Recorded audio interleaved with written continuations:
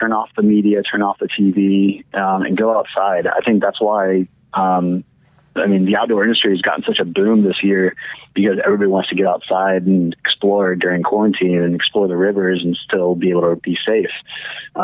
So what my advice is just like pick up a hobby, go surfing. Every time I go surfing, it clears my head. I've never regretted going out surfing or going out for a paddle, even in really windy, crappy weather. I've never regretted it. Tuesday, October 6th, 2020. What's up, everyone? I'm Paul Clark. What's up, Paul? Welcome back to the podcast. It's been a couple of crazy months since the last time I recorded a podcast, and I've avoided as much as possible the headlines, which are dominated still by COVID, riots, record unemployment, wildfires, Trump, Black Lives Matter protests, and the violent counter-protests. So in late September, I was pleased to read a BBC headlines about surfing in Ohio. They were featuring my buddy Shannon Thomas, who owns Surf Dayton. In this podcast, we're talking with Shannon. So without further ado, Shannon Thomas.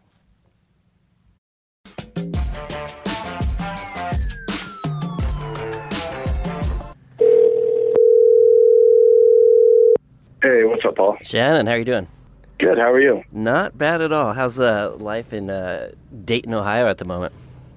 It's not bad. It's actually really nice out here today. Fall hasn't really, there's fall weather in the air, but it's not really set in yet. So it's kind of like that nice 65 and sunny. Oh, sweet. So good. Shannon Thomas, welcome to the podcast. Hey, thanks, Paul. Thanks for having me. My pleasure. I've been traveling through the western United States for a number of years, and I've been paddling on a bunch of rivers, and I really love a river lifestyle, and I wouldn't know the rivers without a board. You're in the Midwest. You're in Dayton, Ohio. What's the paddleboarding and river scene like out there? It's very much in the beginning stages, but it's growing fast. I think there's a lot of recreational kayaking and canoeing around here. We have a lot of river systems. They're all class 1, scenic, but we have a lot of man-made features here. So surfing and paddleboarding has really taken off here, and it's just, it's a little bit behind probably, how it is out west, but it's catching on, and it's growing. And you're in Dayton, Ohio. What are the rivers that are out there? So we have probably about 6 rivers total. We have the Great Miami, the Mad River, which they connect downtown along with the Stillwater. We have Wolf Creek and Twin Creek, and then so that basically makes up the Five Rivers Metro Parks system. That they're the ones that help got the waves here, and all the waves are actually in the Five Rivers Metro Parks. Then we have another river called the Little Miami that is just outside of Montgomery County. So we paddle that one quite often as well. And over the last couple of months, I've been trying to avoid headlines, which have been dominated with COVID and riots and record unemployment and wildfires and Trump and Black Lives Matter protests and counter-protests. So in late September, when I opened the BBC and saw Surf Dayton featured in that, your business, and how in Ohio, corn country, surfing is booming. What a great article. Yeah. That really made me smile, and I reached out to you and I said, man, I need to reach out and say howdy, and congratulations for that article. Yeah, thank you. Ohio is definitely not known for surfing. You're from Ohio. How did you get involved in surfing, whether it be on rivers or coast? Ohio people, Ohioans, is what they're called. Ohio. What are people called from Ohio? Buckeyes? Pretty much, yeah. Buckeyes or Ohioans. Ohioans. Where does the Ohio learn how to surf before your business, Surf Dayton, began? So basically, my story started out canoeing. I worked at a print shop, and both the owners were like real old school canoers. So I learned a lot about canoeing and like the paddle stroke kind of from them. And then that got into like multi-day trips. And then that led into kayaking, to do more solo trips. And then that led into like whitewater. And then I realized like, I don't really like being like strapped into a boat. And, I got my roll down, but I didn't really like going upside down. And It was kind of hurting my back for sitting for a long period of time. And then when I found out about stand-up paddleboarding, I was like, oh, that's it. And so I started doing multi-day trips on a paddleboard. And then, of course, that, again, led into whitewater, which led into river surfing, like river sup surfing. And then we got our features built here in Dayton. They're all kind of urban vibed, man-made whitewater features, so we can surf those. And then that kind of led into prone river surfing. So I kind of went through the whole spectrum of kind of paddling from around here. So surfing actually for you originated in the river, not the ocean itself. Yeah. Yeah. I definitely ocean surf in the wintertime. It's actually funny. I actually prefer prone surfing in the river, but in the ocean, I'd rather sup surf because I'd rather get out and catch as many waves as possible. And the easiest way to do that is on a sup. But on the river, I actually like the prone surf because I don't have to swim with a paddle in my hand, and I can just have more turns on the wave. And now you're teaching people how to do it. And according to the BBC article written by Stephen Stark, is that who that was? Stephen Starr, yeah. Stephen Starr. You're, even during COVID, making record numbers of people aware that that river recreation is possible, and especially river surfing. So, it sounds like this has been even though it's been a crazy year, it's been a pretty good year for you and your business, and for the sport of river paddling. Yeah, this is our second year in business. Surf Dayton was just a community website. I just had it, and I had to come back to Dayton. I was traveling full time in my van, just river surfing and having fun. And then I knew I had to be back in Dayton for July for a couple of months. And that's why I got the idea to start Surf Dayton into a legitimate business and actually turn into river surf clinics and paddleboard clinics. So me and my business partner, Jake Brown, turned into a company, and we didn't really start till July 1st last year. So we only had 2 months of solid, window before it got too cold. But this year we actually had a full season. And I think last year we did about 25 clinics. This year we did about 75 clinics. That's crazy. And congratulations. Thank you. Who is the person that's taking a clinic from you?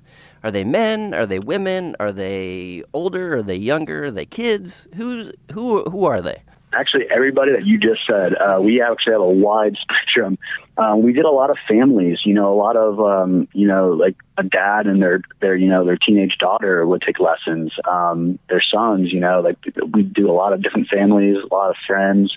A lot of our friends took lessons that, aren't surfers, but, they're friends of ours. We've done quite a few kids. We made one exception where we did a group of 10-year-olds, and they're all on a swim team, so they did really well. But generally, we always try to keep the age 13 and up. But we did a lot of kids and, a lot of older people, too. I think the oldest person we had surfing was 65. That's fantastic. We pretty much have a 95% success rate of someone standing by the end of their lesson. We have a 100% success rate of someone at least getting to their knees on the board. Mm-hmm. How does a person prepare for river surfing? Do you do a lot of dry land scenarios, and where you just get out and get wet and see how it works, get weird, like I say? Yeah, we have about a 2-hour lesson, and we do about 30 minutes of on-land instruction. We go over safety. We go over, just river etiquette, talk about river left, river right, safety signals, and then we kind of break down getting into the wave, and then we break down how to stand up on the board once you're in the wave. We have different commands. We kind of have down to a rocket science on land. So once we get people on the water, as long as they were paying attention, they actually do pretty well. We also have an iPad that we film every attempt. So basically, after everybody does a couple of attempts, I'll go around and show everybody their last couple surfs and show them what they're doing wrong or what they're doing right. Those kind of little adjustments to help them succeed. Video analysis is key for understanding stance, body position. I'll think that I'm running a rapid in just, a superhero stance, solid, low, and then I look at the video and it looks like I'm just an old man pushing a walker about to fall in, So, video analysis definitely makes for better athletes for sure. how are you able to manage people's safety? The idea of just getting flushed down the river, how realistic is that? So actually the Dayton waves are very easy to learn because we don't have like a huge long whitewater stretch. We have the one drop, which creates the wave. And then, there's a little bit of a wave train afterwards, but then it ends up in an eddy. Like if you don't swim at all, you're going to get into an eddy eventually. There's never anything hazardous downstream. You're not going to go very far. So we have two instructors. So one person is usually in the water. The other person is filming. So we always say, second in line, make sure the other person's fine. So we always have one person go, make sure they make it safely into the eddy before the next person goes. We always have a board there. So if we need to swim after somebody, we can. But it's a pretty the wave itself is a very beginner-friendly learning place. It's not like, a big wave in Colorado or anything like that. In the whitewater parks and the natural waves that I've been at, I've been really impressed how good the vibe is. People are encouraging, people are supportive. It's just a really good experience. It's not always the same for an ocean wave, but Bend, of course, where I'm from, you'll have Jerry Lopez and you'll have people of his caliber, legends, out there showing people who have never been on a board, let alone a wave, giving them pointers. And I just love that. And it sounds like your wave is the same way. Yeah, exactly. Everybody helps each other. Everybody's offering each other's boards to try different things, try different boards. Everybody looks out for each other. With our river system, we have a lot of, heavy rains tracks a lot of debris and always into the eddy. Every time it rains, everybody just flocks to the wave to help clean it up. We have a great community here. We offer ding repairs for all the locals. We're always there to help everybody and help each other. So we have a great Facebook group page as well. We're always sharing data and doing surf reports. So letting everybody know when the wave's really good and stuff like that. How crowded is that wave becoming? I mean, you used to be the only guy on there. Now, if you're doing 20 plus clinics in a summer season, that I would imagine it's getting a little populated. Yeah, we've had several days where it's been pretty crowded. A couple of years ago, it was just me and two other guys surfing. So, it was kind of man, there could use a few more people in the lineup because the time you get back in line, it's your turn again, so you kind of want to break. But yeah, some days it gets really crowded down there, especially when we're doing a group of lessons, where we have a group of 5 or 6 people in the group. And then there's obviously all the local surfers. But everybody kind of everybody really looks out for us. If they know we're doing a lesson, they always kind of give us priority, which is awesome of them. And next year we are going to be doing lessons during the day. Most people work till 5, so the evenings always kind of get more crowded. So next year I'm not going to be working a regular day job, so I'm able to do lessons during the day. So we are going to be switching that to when the kind of a less busy time to do lessons. Then the evenings will be more for locals and stuff. And it's crazy because everybody who's done a lot of people that do lessons with us, they end up buying boards and then kind of start coming on their own. And so almost all the people that surf on a regular basis there have taken a lesson from us in the past. Building the community. And I think when you build a river community, you also build a larger population of river stewards, understanding what a river is and how it is, but also, cleaning things up, like you said, and being aware of toxins and chemicals that might be in the river. I would imagine there is a lot of agricultural and industrial runoff in Ohio rivers. Yeah, fortunately, the Great Miami is pretty good. It's actually one of the cleaner rivers. If you go farther south of Dayton, it does get a little dirtier, I've been told. We have a couple websites we check. You can check the bacteria levels and stuff.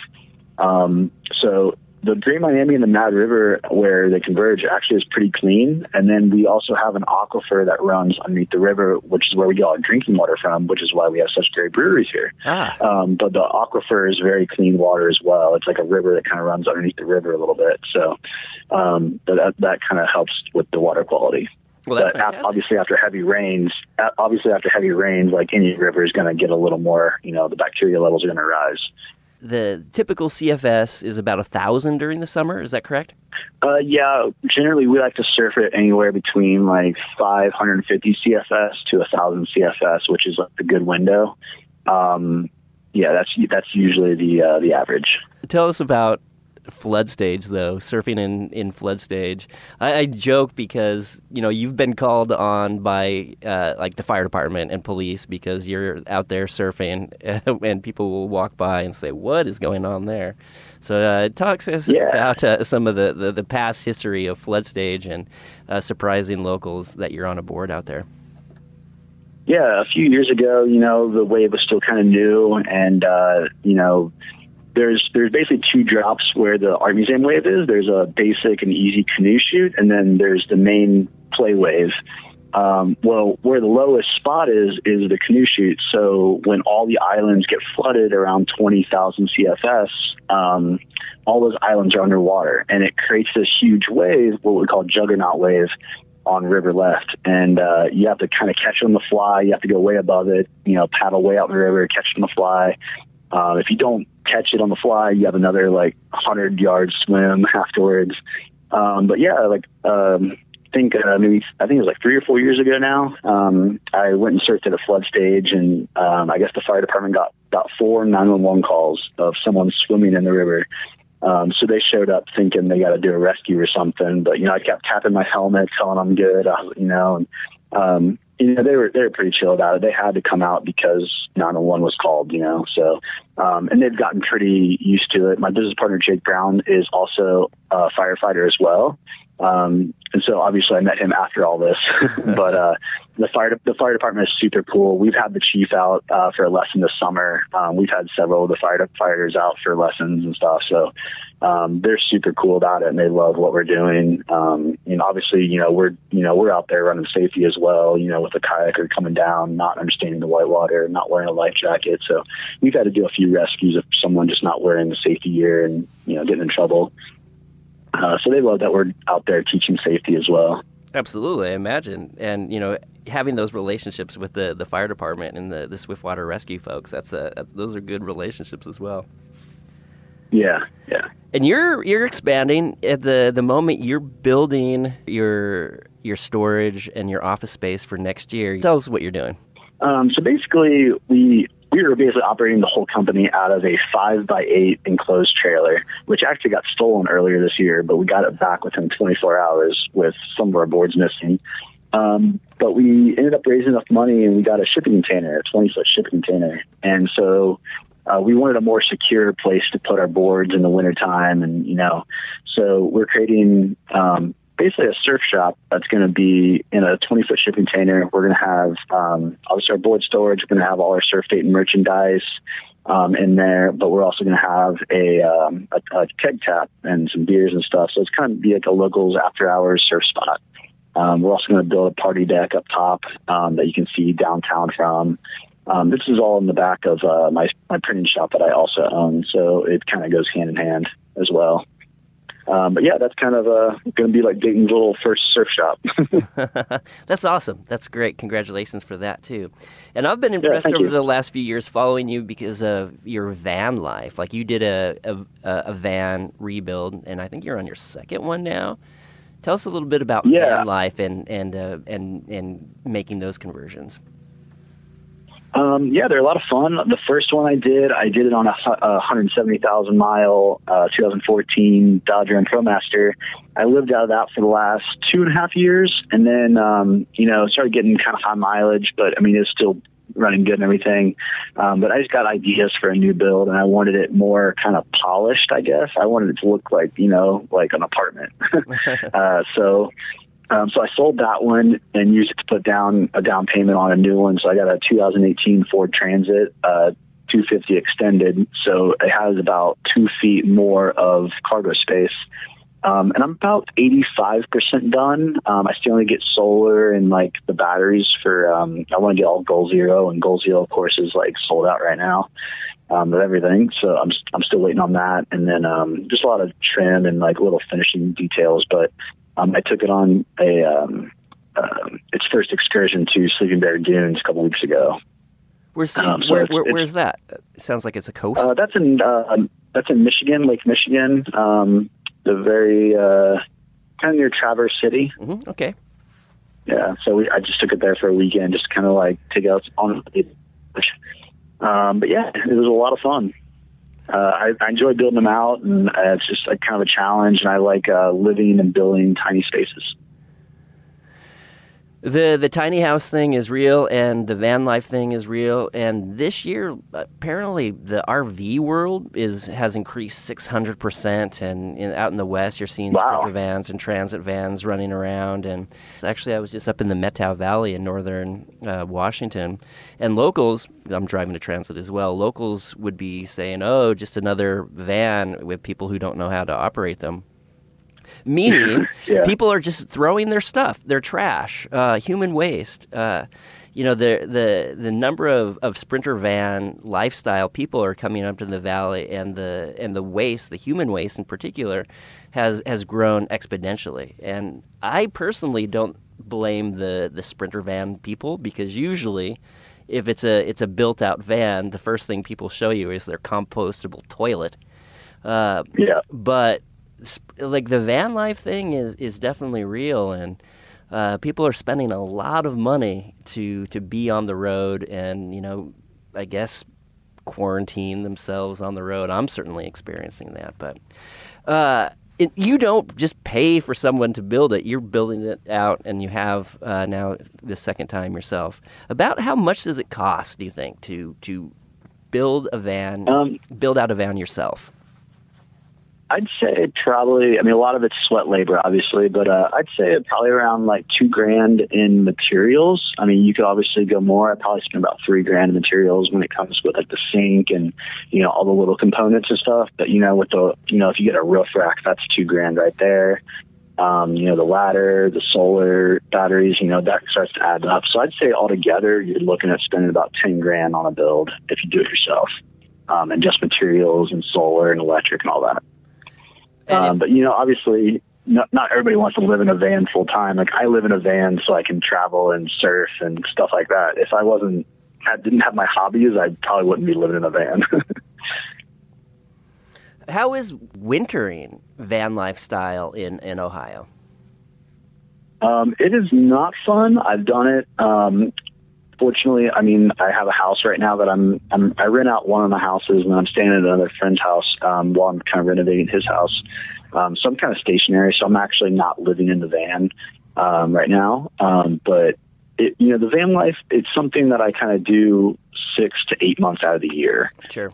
So during winter time, I usually stealth it somewhere, or usually I get a room somewhere at a house, or I'll spend, winter in Florida living in the van. I'll get a spot or something at a friend's house down there, where winter in Florida is actually pretty great. Where in Florida? Usually around Daytona, New Smyrna, Ormond Beach area. Relatives who have a retirement home in Venice, and I've been invited to winter with them, and I'm like, that might not be a bad idea. Yeah. Yeah, the winter time is when I get all my ocean surfing in, so I like the Ponce Inlet, New Smyrna area. That's it's got good waves for most of the winter, and it's got a nice little surf scene, and I got some friends out there. Traveling, exploring, being self-contained, those are all the things that I like about adventure travel and paddling on rivers, the being with the flow, being creative. Those are all important things, and you're doing well with all of that.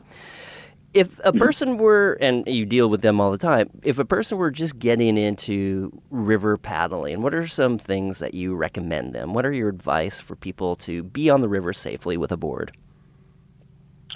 I think the first couple things is, find somebody to do it with. A lot of people get in trouble when they're by themselves, but if you at least have a paddling partner, you're definitely going to be safer. And just basically having all the right safety gear and knowing the river as well. Don't run a stretch of river that you've never ran before, especially with whitewater. Always kind of go with a guide, or, just have this proper safety gear pretty much. And how would you describe proper safety gear? Helmet, a full PFD, and a quick release leash. Definitely the leash is a big thing because it's like your safety device. It pulls you back to the board, but you also can very easily get hung up on a strainer. So you definitely want to have that quick release option. That's how a lot of people get in trouble with, like, an ankle leash or something like that. And there definitely seems to be a division between surfers who come from the ocean versus paddlers, river paddlers who take up river surfing. The ocean surfer typically is a wetsuit, no shoes, ankle leash. The river paddler tends to be what you just described, a full PFD, a helmet, a quick release leash worn above the waist. How do those blend, and what do you say to people who do have more of a traditional ocean surfing background and bring that equipment to your river? This one's going to be kind of an opinion thing. Obviously, it's up to each person to be responsible for themselves. I try to be as safely as possible, but, I can't really control what other people do. I can only lead by example. But if someone gets in trouble, like if someone wasn't wearing a PFD and they get in trouble, obviously, like, someone with a PFD is probably going to be the one out there trying to save them, or, it's kind of a gray area a little bit. I know there's two different types, the ocean surfers and the river surfers blending together, but, at the end of the day, you just got to look out for each other and, just try to have fun and do the sport as safely as you can. Well, that's great advice too, and I think the world right now, or at least the world that I'm familiar with, being in the United States, we're just so polarized, we're so divided. If anybody's a little different, they're a villain, they're demonized. Oh, you're wearing a helmet and a PFD, you're a kook, or oh, you're not wearing a helmet or PFD, you're dangerous. I like your comment right there. Just like, you're all together, let's just surf. Ideally, there's going to be a uniform you wear for safety, but both sides have their legitimate reasons. There is a reason why ocean surfers don't wear a PFD. They don't necessarily want to be on the surface of a crashing wave. I don't know if that really applies so much for the river, but that's what they know. Yeah, exactly. Wearing a full PFD, it does get a little bit harder to lay on your board, especially, a smaller waxed ocean board. If you're not laying flat on it, it does get a little more unbalanced. So I think that's also why a lot of ocean surfers who come to the river don't wear, a regular PFD. It's just going to be a personal preference thing. I try to, it also depends on where you're surfing at too. Some waves, some waves have different etiquette, so I just try to blend with the locals, and, no one has ever made fun of me for wearing a PFD or a helmet. I've never gotten any kind of bad vibe in the river like that. Oh, fantastic. And we're going to wrap up here in a couple of minutes, but I think I already have a good sense of your positive attitude, good vibes only. But in dark times, in chaotic times, and I don't see these crazy times getting any saner in the next few months, what's your advice for people just to live peacefully and not be crazy? I think you just got to take some time for yourself sometimes, don't, turn off the media, turn off the TV, and go outside. I think that's why, the outdoor industry has gotten such a boom this year because everybody wants to get outside and explore during quarantine and explore the rivers and still be able to be safe. So my advice is just pick up a hobby, go surfing. Every time I go surfing, it clears my head. I've never regretted going out surfing or going out for a paddle, even in really windy, crappy weather. I've never regretted it. With that, Shannon, thank you. I haven't had a podcast episode in the last couple of months because I've kind of taken that advice to heart. I've escaped into the backcountry. I've hiked boards up into the Sawtooth Mountains in Idaho, and I've crossed Lake Chelan on a paddleboard, and I've run some fun rivers. You're the first person I've interviewed in 2 months. Thank you so much. Hey, thank you. I appreciate it. Yeah. And with that, have a great rest of the day. I love the motivation that you have. I love watching your social media. It's definitely encouraging, positive, and reminds me that people are good when they go with the flow. Thanks so much, Shannon. Yep. Thank you, Paul.